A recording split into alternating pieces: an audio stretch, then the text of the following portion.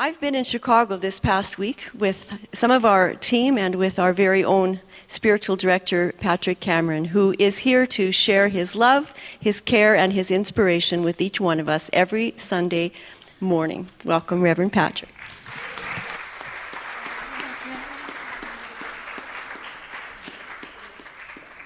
Chicago. We went on a boat ride down the Chicago River. I saw it on TV last night. I was watching a football game, and it was on TV. I said, I was just there. Anyway, and you were all there with me. I'm sorry, I shouldn't be talking like this. What's he talking about? All right, well, it's great to be back. Happy Thanksgiving. And really, it's such a joy for me to be able to come home, and this truly is home for me and for Laura and our family. I'm looking for a name. I want to, as we go into our prayer, I wrote it down here. And what I want to do is invite you to when we go into a prayer, and we'll sing a song, and we'll go into prayer. But we had a tragedy that happened a couple days ago with a member of our community by the name of Carissa Kazusk. Let me look, last name. I have to do it phonetically. Kazakowicz, I think is how it's pronounced, or I probably am. But anyway, her life was taken a couple nights ago, unexpectedly, and it's on. We got word of it on Facebook. But anyway, what I'd like to do, and I'm going to speak to it a bit today, is as we do our prayer work today, to extend. She had two daughters, single mom, two young girls, 39 years old. She'd been part of the Free Hugs group, had just been at an event a couple days ago downtown, giving out the free hugs. And her life was ended by an individual who's been arrested. And so without any more of the details, we share that tragic experience as a community. And when I first heard about it, it just cracked my heart open. And so I want to talk about it and hold this space for her family, and for everyone involved with that, as well as one of our own, Reverend Tammy Banting's beloved sister, Sharon Volstead, passed away this past several days ago. And her memorial will be in Red Deer. Is it at 1 o'clock? On Tuesday. And I will be officiating. So I'm going to invite anyone that would like to be there. You can talk to me afterwards, or we'll get that information to you. It's at Parkland Memorial in Red Deer, 1 o'clock on Tuesday. So anyway, there's been a couple of significant events that have happened that have impacted our community and people in the community. And so I wanted to invite you to, as we do our prayer work, to have a mindfulness around that as we open our hearts in prayer. Because our prayers are powerful. It's our consciousness. Consciousness is so powerful. And I'm going to talk about that today. And to be able to extend unconditional love in moments like this, because it's easy to do it when everybody is, we're all in the blush of something that is uplifting energetically. And yet, many times these experiences can put us in a spin. So I wanted to talk about it, bring it into the conversation, and to invite you to hold that idea of unconditional love and support, knowing that all the people involved with us have everything they need in every way, shape, and form. And so with that, I'd like to invite you, if you'd like to stand and sing with me, please feel free. If not, stay seated, and we'll sing and say a prayer.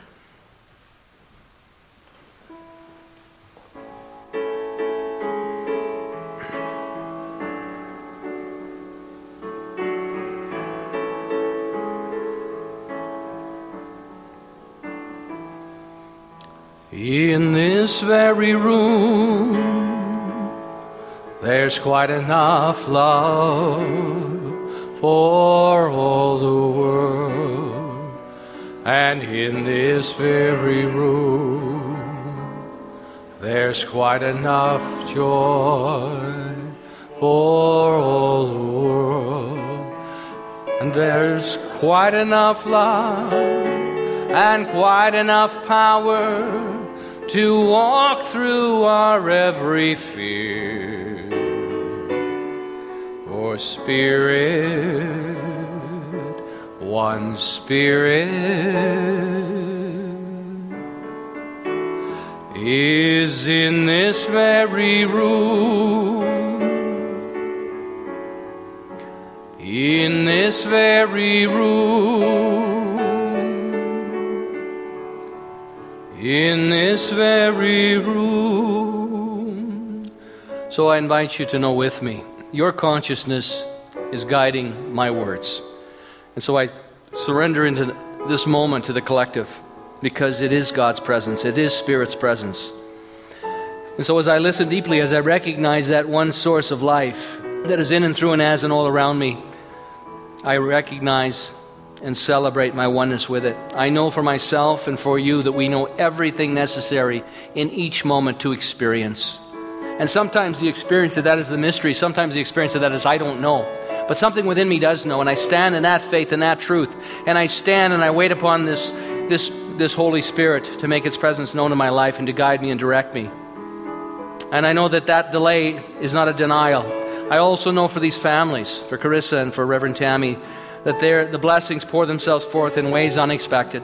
That they stand in this consciousness of strength and unity and knowing, and grounded in that faith and grounded in that certainty, and extending my and your unconditional love to everyone, wherever it is needed, not only with these individuals, but whatever it is needed in the world. It is received with love and graciousness and power and beauty. This is my knowing, this is my intention. I share this intention with you, knowing that this room, as we just sang, has enough love in it for the entire world, and it does.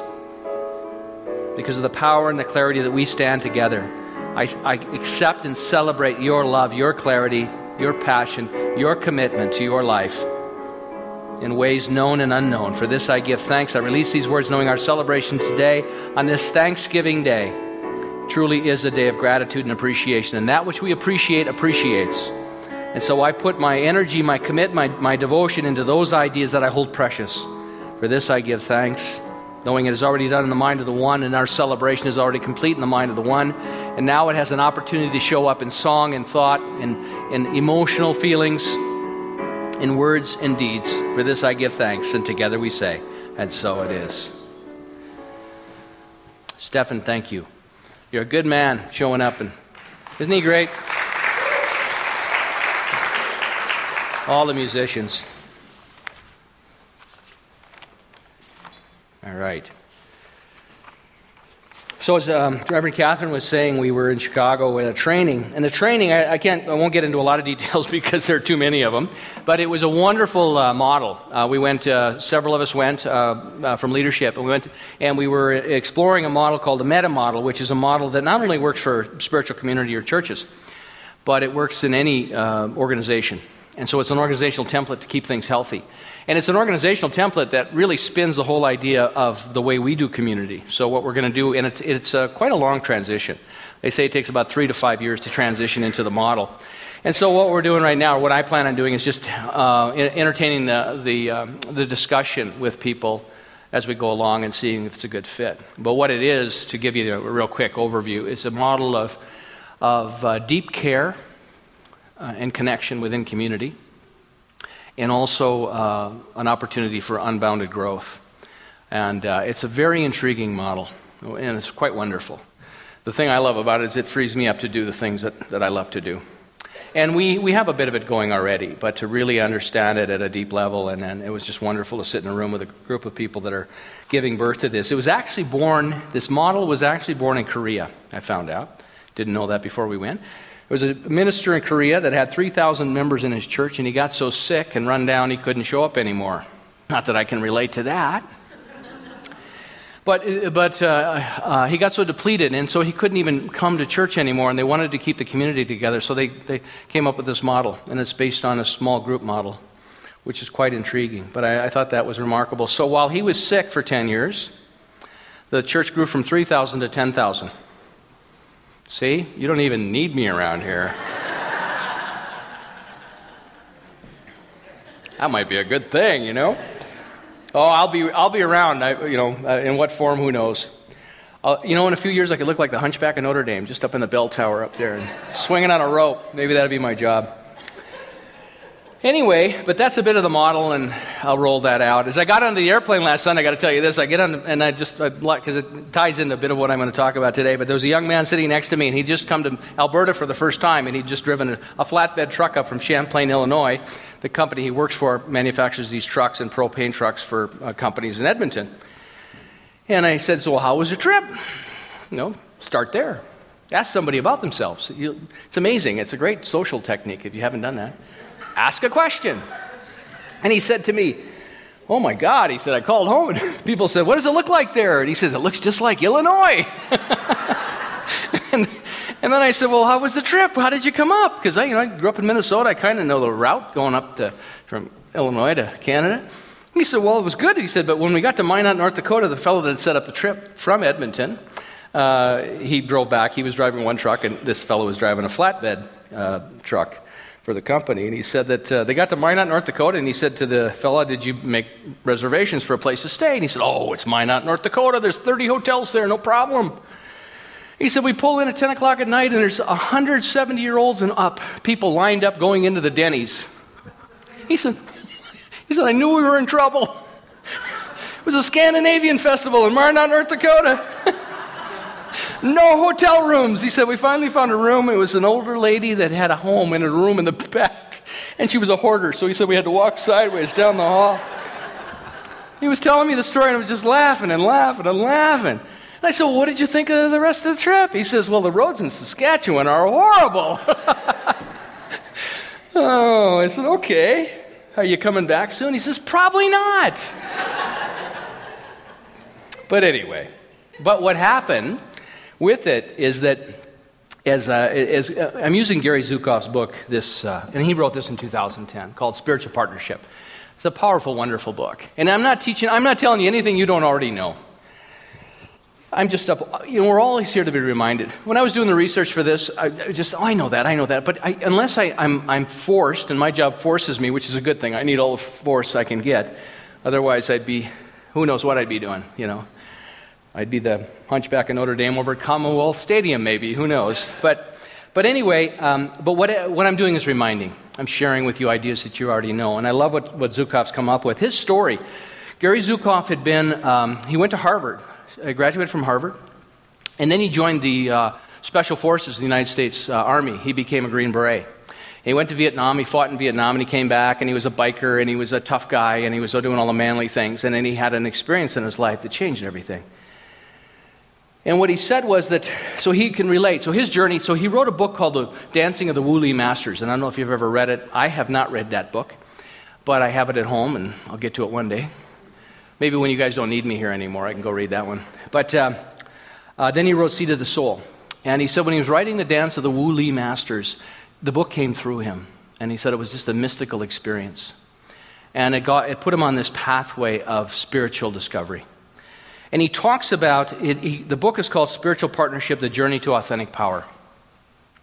And what he says is that there's two processes alive on the planet, and I completely agree with everything he has to say, and I love the box that he speaks to it from. He said process A is it's happening, this part of it is happening to everyone.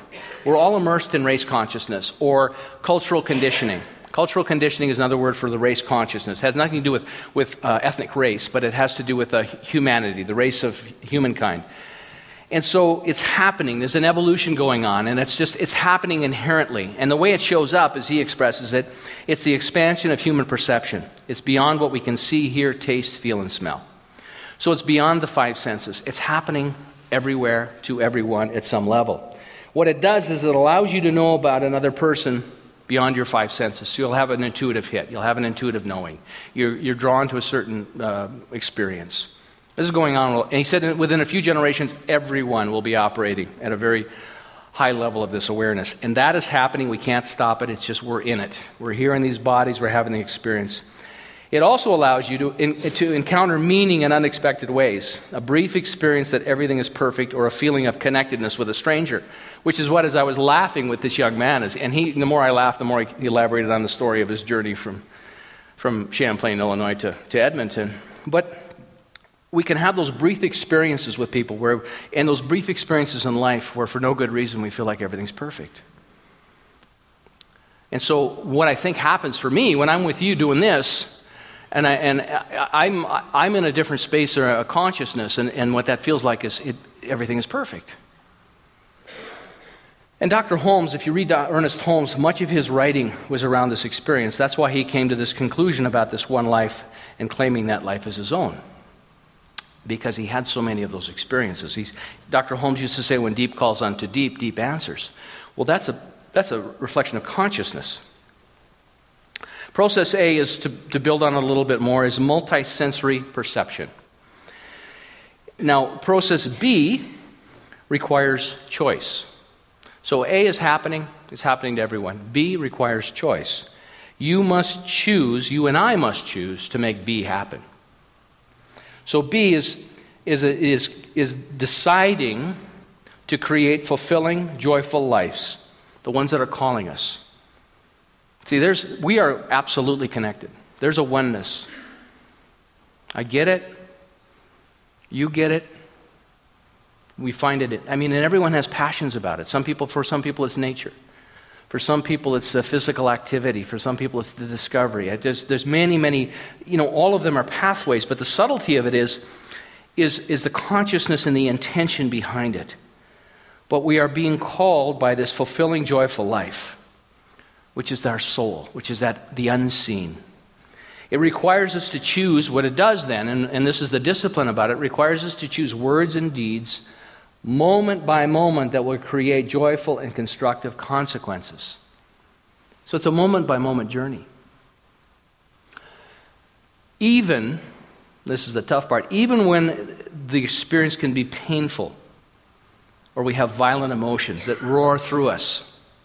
So to give you a really recent example of it, when I heard about Carissa, Jody Gattell texted me, and it was first I heard of it.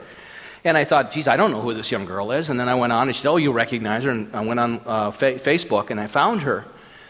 And she'd been murdered. And so I'm processing that as I hear the information. And being a dad, when you become a dad to a little girl, your whole perspective towards women shifts. I got to tell you. All the things that were kind of okay with me when I was, in my early 20s, they're not okay anymore. And so, because I see it through that filter. And this is one of the blessings of being a parent. But it calls you up to a different idea and a different perspective. So when I hear that, of course, this is a member of the community and a member of my spiritual family. And so I spin in the disappointment and the anger and the frustration for a bit. We all do, because it's a blow. And at the end of the day, and I'm reading Zukav's book when I got the information, but for me what happened was, I was at the section where he says that when we go into these feelings of fear and sadness and sorrow and what feels beyond us, because when these experiences happen, it's overwhelming. It cracks you open. And he said what it touches for all of us is this sense of being powerless. And I thought, yep, that's where I am. Because I don't want that to happen to anyone, especially someone that's part of my tribe. And so then the question becomes for us, because it's alive and it's tender and it's real right now, is how do I choose in this moment? How do I look at this and choose in this moment? And for me, many times, it's just simply breathing. I have to start breathing sometimes and being present with myself. And then knowing that what's important for me to know about this will make itself clear. I have to do it piece by piece.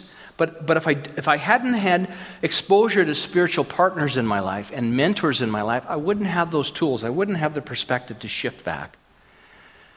And so then my sorrow I can process as effectively as possible, and I'm still in the mourning process. When I heard that Tammy's sister had passed away, we knew nothing about it because she'd been very private with it. And about 6 months ago, she was diagnosed with lung cancer. And she died about 10 days ago. So here's a member of our spiritual, very close to a spiritual family who's loved one. And I've met her sister Sharon many times. She used to come to the center every time she was in town. She lived down in Rimbey. I think she lived in Rimbey, but Red Deer, somewhere down there. But anyway, so when she would come to town, I'd meet her. And then here's Carissa going through this experience. So all these things happen. And they're happening to everybody all the time, everywhere. This is part of the cycle of life, and when it's unexpected, of course, it's a blow. But it does create, it touches that sense of powerlessness. I'm powerless. But the point is, that was never my power to have anyway. What I do have influence over, what I do have power over, is my response to it and how I hold it. And if I truly believe I'm a person of faith, and I believe in the eternality of life, and I believe that every soul is celebrated, and that these experiences are all of them are for us, even though I don't understand it, so I'm willing to hand that off, and I don't need to understand it intellectually, but I can be there, so if it cracks me open, I'm cracked open, so then I can love more expansively. And so I'm just sharing with you some of my process, because I don't need to understand all of it. I don't know. I don't know why these things happen. And I don't know why we sign up for these things. There are many things I've done in my life, I don't know why the heck I did them. Other than I wasn't choosing very wisely. I was living my life by percentages rather than intentionally. And many times, even though when we send an intention, we still have the old experience, because that consciousness is still alive in us. So what process B requires us is to continue to choose those words and deeds moment by moment that will create joyful, constructive consequences, even when their painful or violent emotions roar through us. I love Dr. Ernest Holmes when he said we must be willing to look at a thing until it no longer has power over us. That's one of the most powerful things this man ever said. Which means that whatever it is, if we understand that that everything we're immersed in is spirit, and these things happen, how could this be anything but God? And yet, much of it I don't understand. You know, what's happened, though, if we look at it from Zukav's perspective, is that if we look at our history, we are the inheritors of a history of conquering lands, of exploiting land for gain, of exploiting native people primarily, of genocide for people that are unable to defend themselves. And our history is littered with that type of experience. And what it is, all it is, from looking at it without spinning into it in sadness and despair, it is people operating from that process of A, which is the five senses. What I can see and feel and touch and taste and hear. And what's happening, the shift on the planet, is this new consciousness that's being given birth. And that's the choice. It's what B is requires all of us is finding and changing all the parts of our personality that do not intend what my soul intends. So if you take away anything this week, maybe, and for myself to work with, what does my soul intend? What does your soul intend? That's for you to know. What does my soul intend? Which for me, soul in this context is a little different than what Holmes uses, Dr. Ernest Holmes. Dr. Ernest Holmes will tell you that the aspect of soul is that piece of us, that piece of our totality, that every thought becomes a prayer. And with the greater clarity and the greater intention, we start to impress upon this infinite quality of life that always says yes. The reason that we have inconsistent results in our lives is because our prayer work and our thinking is inconsistent. That infinite law, intelligence, can only respond to the quality and the subjective nature of our consciousness. And so when we're fuzzy in our thinking, we get fuzzy results. We get inconsistent results. It doesn't mean we give up and it doesn't work. It simply means it's our opportunity to go back, find and change all the parts of my personality that did not line up with my soul's intention. And finding and cultivating all the parts of my personality that do not intend what my soul intends. My soul intends, your soul intends harmony, cooperation, sharing, and reverence for life. That's why I think it's so painful when we have an experience when someone in our community is murdered. There's no reverence for life there. There's no cooperation. There's no compassion. I mean, it's alive there. It's just not present. See, in all these qualities, see, our consciousness is like a bowl, as Zukov says. Our consciousness is like a bowl. And we get to put into that bowl whatever we want to carry. So process A is without effort. Process B awaits commitment, courage, compassion, conscious communications, and actions to bring into our lives. So what it requires is to set the intention, not just once, but as often as it takes. Be emotionally aware, what am I feeling? Not only what am I feeling, but where am I feeling it? 5 sensory human beings evolved by surviving. We've gone as far as we're going to go on this planet by surviving. And that's not a bad thing. It's not to look at all of it and say it's bad and wrong. It's to realize, you know what, I choose to live my life in connection with what my soul's longing is, and I'm willing to do the work to live at depth with myself. We evolve. Multisensory people grow by evolving spiritually. And you cannot grow spiritually until you have the courage to enter into meaningful and significant relationships. You can't do it on your own. I can't. As you choose to grow, as you choose to shift, the world shifts. The world shifts. There's a chapter in this book called The Butterfly Effect, which is beautiful and powerful. And it talks about a scientist that was doing some research, and I'll flesh it out for you more next week. He talks about a scientist, and he was doing some research, and he was very close. He had a long list of numbers, and he was calculating something. And rather than put all the numbers in, he rounded it up to the next to make it easier. We always like to round it up, Instead of 98 cents, we'll make it $1. Anyway, it threw everything off. And so what he did is he correlated that to how the shift in consciousness is so precious, is important, and powerful. So I think when we hold that, when we have things that happen in our experience, this murder of this young girl, single mom, 2 kids, I'm still in prayer about these 2 little girls, and I want to fix that right now is where I am with it. But the point is that it's so important how we choose to process this, because that will set the template for what the next experience in consciousness is. So if we collectively know that these little girls have everything they need and that family has everything they need, and we don't need to outline it, but we support the highest and best results for them, we can start there. Well, we can certainly do things, but we can start there in our thinking. That gives us a foundation of strength to show up and say, you know what, I know something really crummy happened, but I want to let you know that there's a group of people that we stand in as a tribe of consciousness and support you in unconditional love. Let's start there. And instead of spinning into our own fear and depression and sadness and sorrow, because those are going to be real experiences, and don't deny them. Pull them up and look at them until they no longer have power in your life. And if you're not through them, then start there and do your work. But set that as your intention. Gary Zukav says, what is my intention? And he says, checking in, am I responding in love or am I responding in fear?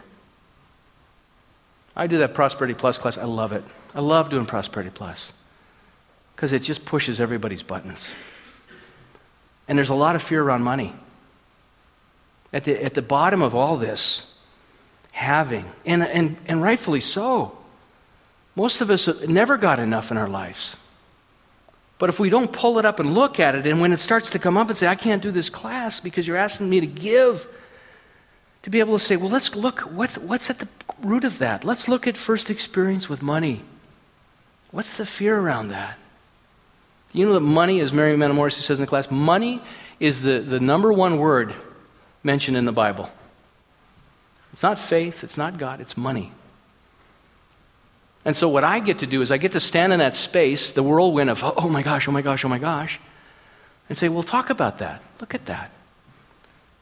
It's powerful. You need to stand in your power, in your fully orbed sense of purpose with your soul, and be resourced so you can give your gifts to the world. But if you run around, keep fighting for the limitation, there's not enough, there's not enough, there's not enough, what do you get? You get not enough. How much is enough? I don't know, that's up to you. I had enough to get to Chicago and back. I had a one time, a buddy of mine said to me, I have to tell you this story. I'm going to go ahead and tell you anyway, whether you want me to or not. A buddy of mine says, let's go. He says, Pat, come on, where to go? We're going to go to Flagstaff, Arizona. Company's got a condo down there. Let's go to Flagstaff, Arizona. I said, great, let's go to Flagstaff, Arizona. Oh boy, oh boy, oh boy, oh boy. I don't have any money to go to Flagstaff, Arizona. He said, oh, it's covered, don't worry.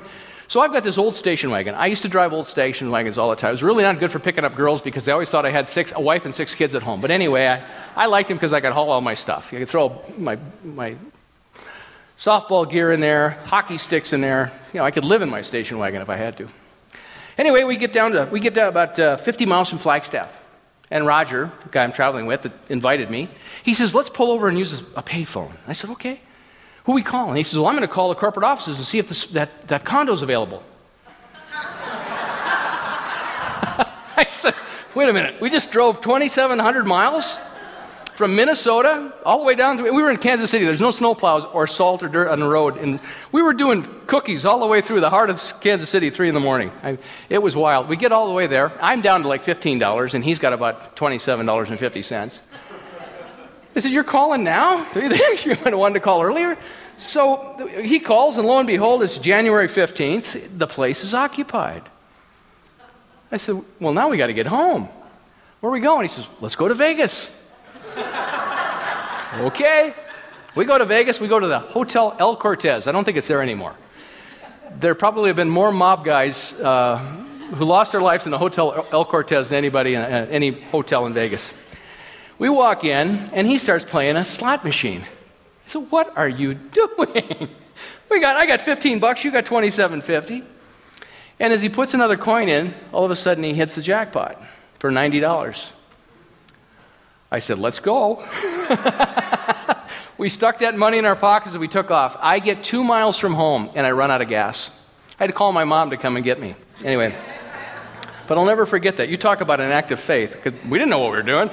We're just going to go on a holiday. Who knows how we were going to eat when we got to Flagstaff, Arizona, if the place was available.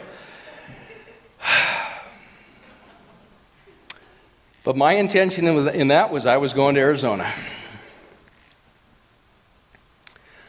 Zukov says, one of the questions to ask is, am I doing what I'm doing to support others and the planet, or I'm doing to impress others and to feel important?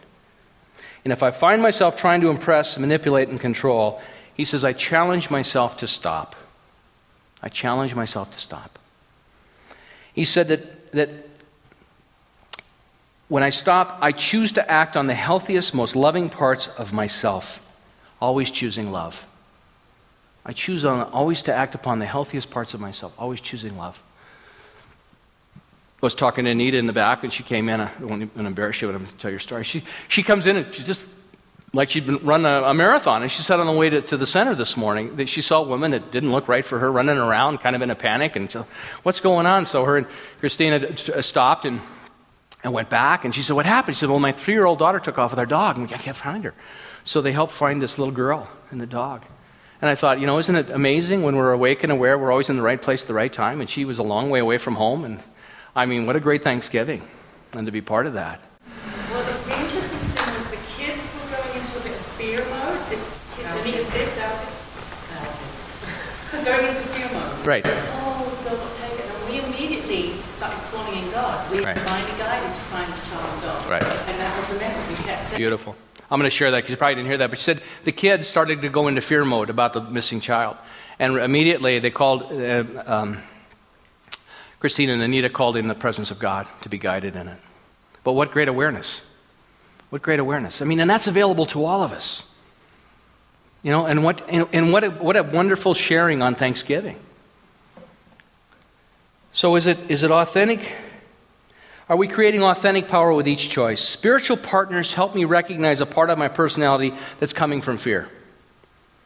So we all need spiritual partners. I'm here standing before you as a result of spiritual partnership. As you become more loving, you attract more loving people. As you become more creative, you attract into your life more creative people. See, there's no competition. It's about collaboration, it's a spirit of collaboration. As you become more angry, what do you attract? More angry people. So, there's all kinds of stuff out there in the law of attraction. It works. Spiritual partners cannot uplift us. They can't do it. Only you can uplift you. Spiritual partners don't try to appease. They ask you instead, what are you feeling? I mean, what is your intention? What are you acting from? Where are these experiences coming from? To surround ourselves with people who are interested in substance and depth, who are interested in changing themselves. More interested in changing themselves than changing you or people around you. Those are spiritual partners. I got this sign in Chicago. And so when I'm in conversation, I'm going to start getting these laminated. Everybody can have one. It just says, tell me more. Okay? On the back side, while you're telling me more, it says, this is not about me. Okay? I have about 45 of them left in the back if you'd like one. And you can order them online, 10 for $1. But isn't that great? They pass that out at the conference. Because it's so true. When people start to share, especially when they're sharing with you about you. Tell me more. But it's such a challenge because we think it's about us. And when somebody is coming at you to change you, they're not a spiritual partner.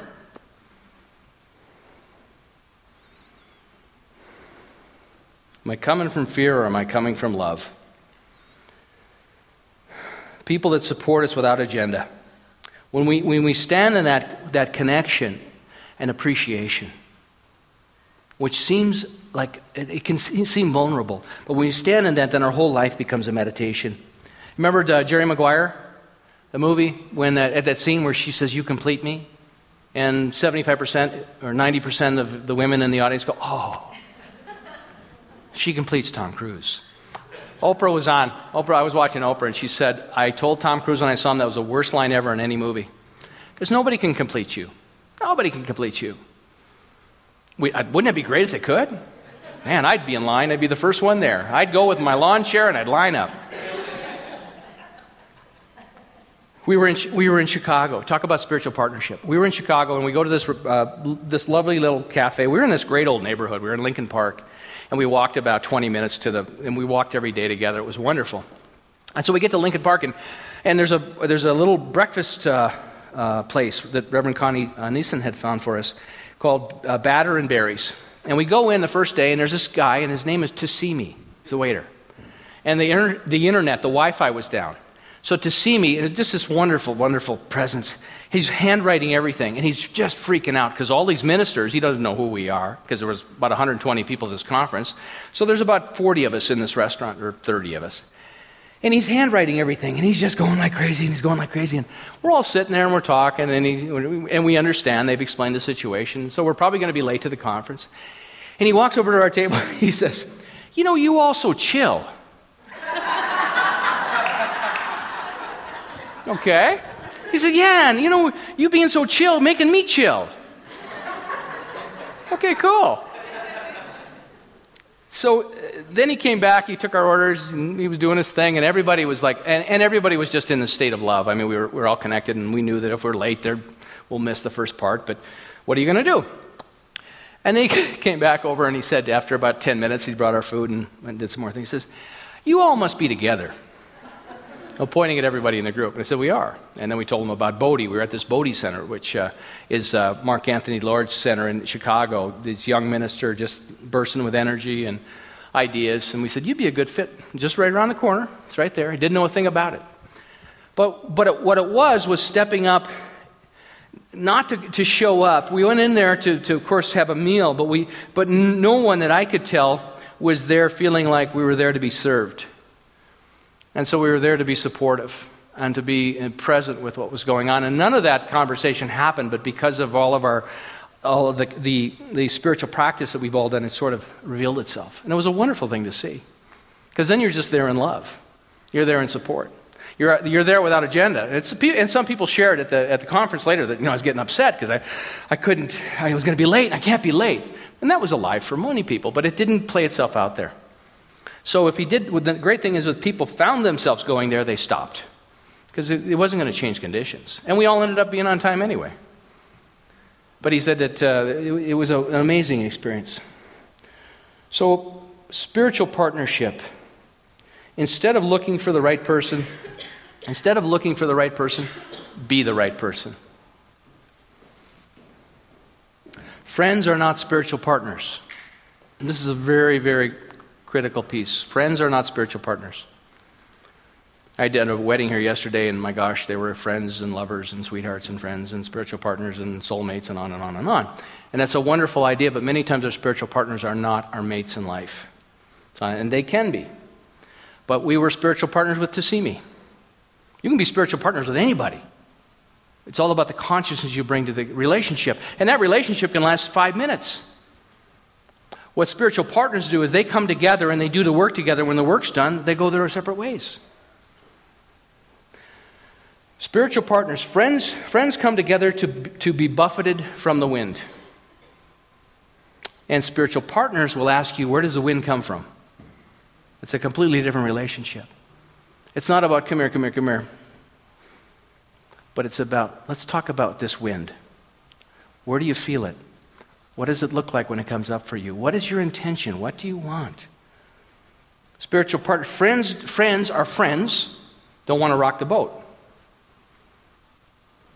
Do you want to go over to a friend's house for dinner and be cross-examined? I don't. I want to talk about the Eskimos. They're 6 and 8 now, aren't they? Oilers are doing pretty well. But I mean, we all need friendship. But friends don't want to rock the boat. Spiritual partners love to swim. Spiritual partners love to swim. That's why you've got to have spiritual partners in your life. Mark Anthony Lord said, I love it when people get upset with me. Because this model that we're looking at, any model, anytime you change anything, people are going to leave. And he says, let them leave in love.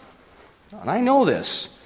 We were there at the conference, and it's a safe environment for a lot of ministers in the room, and for many ministers, they were sharing at a very deep level, and it was very personal for them. And it's one environment where they can do that. And at one point in time, one of our group, and the group handed me a note, passed me a note, said, "Why would anyone, after listening to this for a day and a half, want to be a minister?" And I didn't write back because I didn't want to be passing notes in class, and I didn't share anything that would embarrass anybody because I was completely supported in the whole thing. I mean, I just wasn't at that point of process. But what I do know, and Marcia Sutton said this, who's my current mentor with the co-creation, Marcia said that a minister will create the right and perfect environment around them for the optimal level of healing. And so the reason I tell you that, when I see things happening within the community, what I know is that it's alive in me. So whatever's alive in me, it's my opportunity to look at it and say, I want to look at this, I want to pull it up, I want to look at it and see where it's not congruent with my soul's longing, and do my own personal work. And I think that's true for myself. It's true for all of us. It is true for all of us. What I'm interested in is creating authentic power and working with people who are interested in developing authentic power. So when in a situation, when an experience comes home, lands on our doorstep like Carissa, or whatever the tragedy may be, or whatever the situation may be, and I watch these little kids come in here every Sunday and I just love them. They're being exposed to this. I'm so excited. I said to Martin, "Where's Angus?" Martin's here with Tara, and I love this man's voice. I mean, this guy's voice is world class, and his consciousness. Is it not? To have Martin, I just adore this man. And so I said, "And where's the little guy?" He's downstairs playing. I thought, oh, that's so cool. Because they get to enjoy his consciousness. He comes from this beautiful family of love, conditional and unconditional. And to be in that family of love, those things just make my heart sing. That's what I'm for. And to be able to have the courage to stand together and understand that, that sometimes we go off the tracks, and to have enough spiritual partnership in our lives to say, what's going on there? What do you think that's about? Not with judgment, not with agenda, not thinking they have to fix, not with a magic wand. We can't do that, but to ask the question, bring it into the light so we can all look at it. What's alive here? What's longing to happen? I love that. I love this teaching. I love all the spiritual partners I've had throughout the years. I love teaching a class and hearing my questions come up and then thinking, I have no idea how to answer any of that. And then all of a sudden the answer shows up. It's like, wow. And then somebody say, "Can you repeat that?" I'll say, "I have no idea what I just said."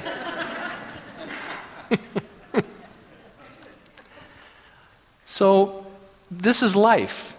This is life. People leave us unexpectedly. People pass away through, the body develops something and it's not sustainable. And yet there are times when we can shift and change that, and there's times when we don't. There's not a straight line. Our lives are not a straight line. And it's having the courage and the willingness to keep showing up and be authentic. And to ask ourselves the hard questions. What's alive in me that supports this? What is my fear around this? Why do I believe there's not enough time, energy, money, people, resource, whatever it may be? See, because that's my small thinking, and then what I do is I get into the ego, which you've all heard the acronym edging God out.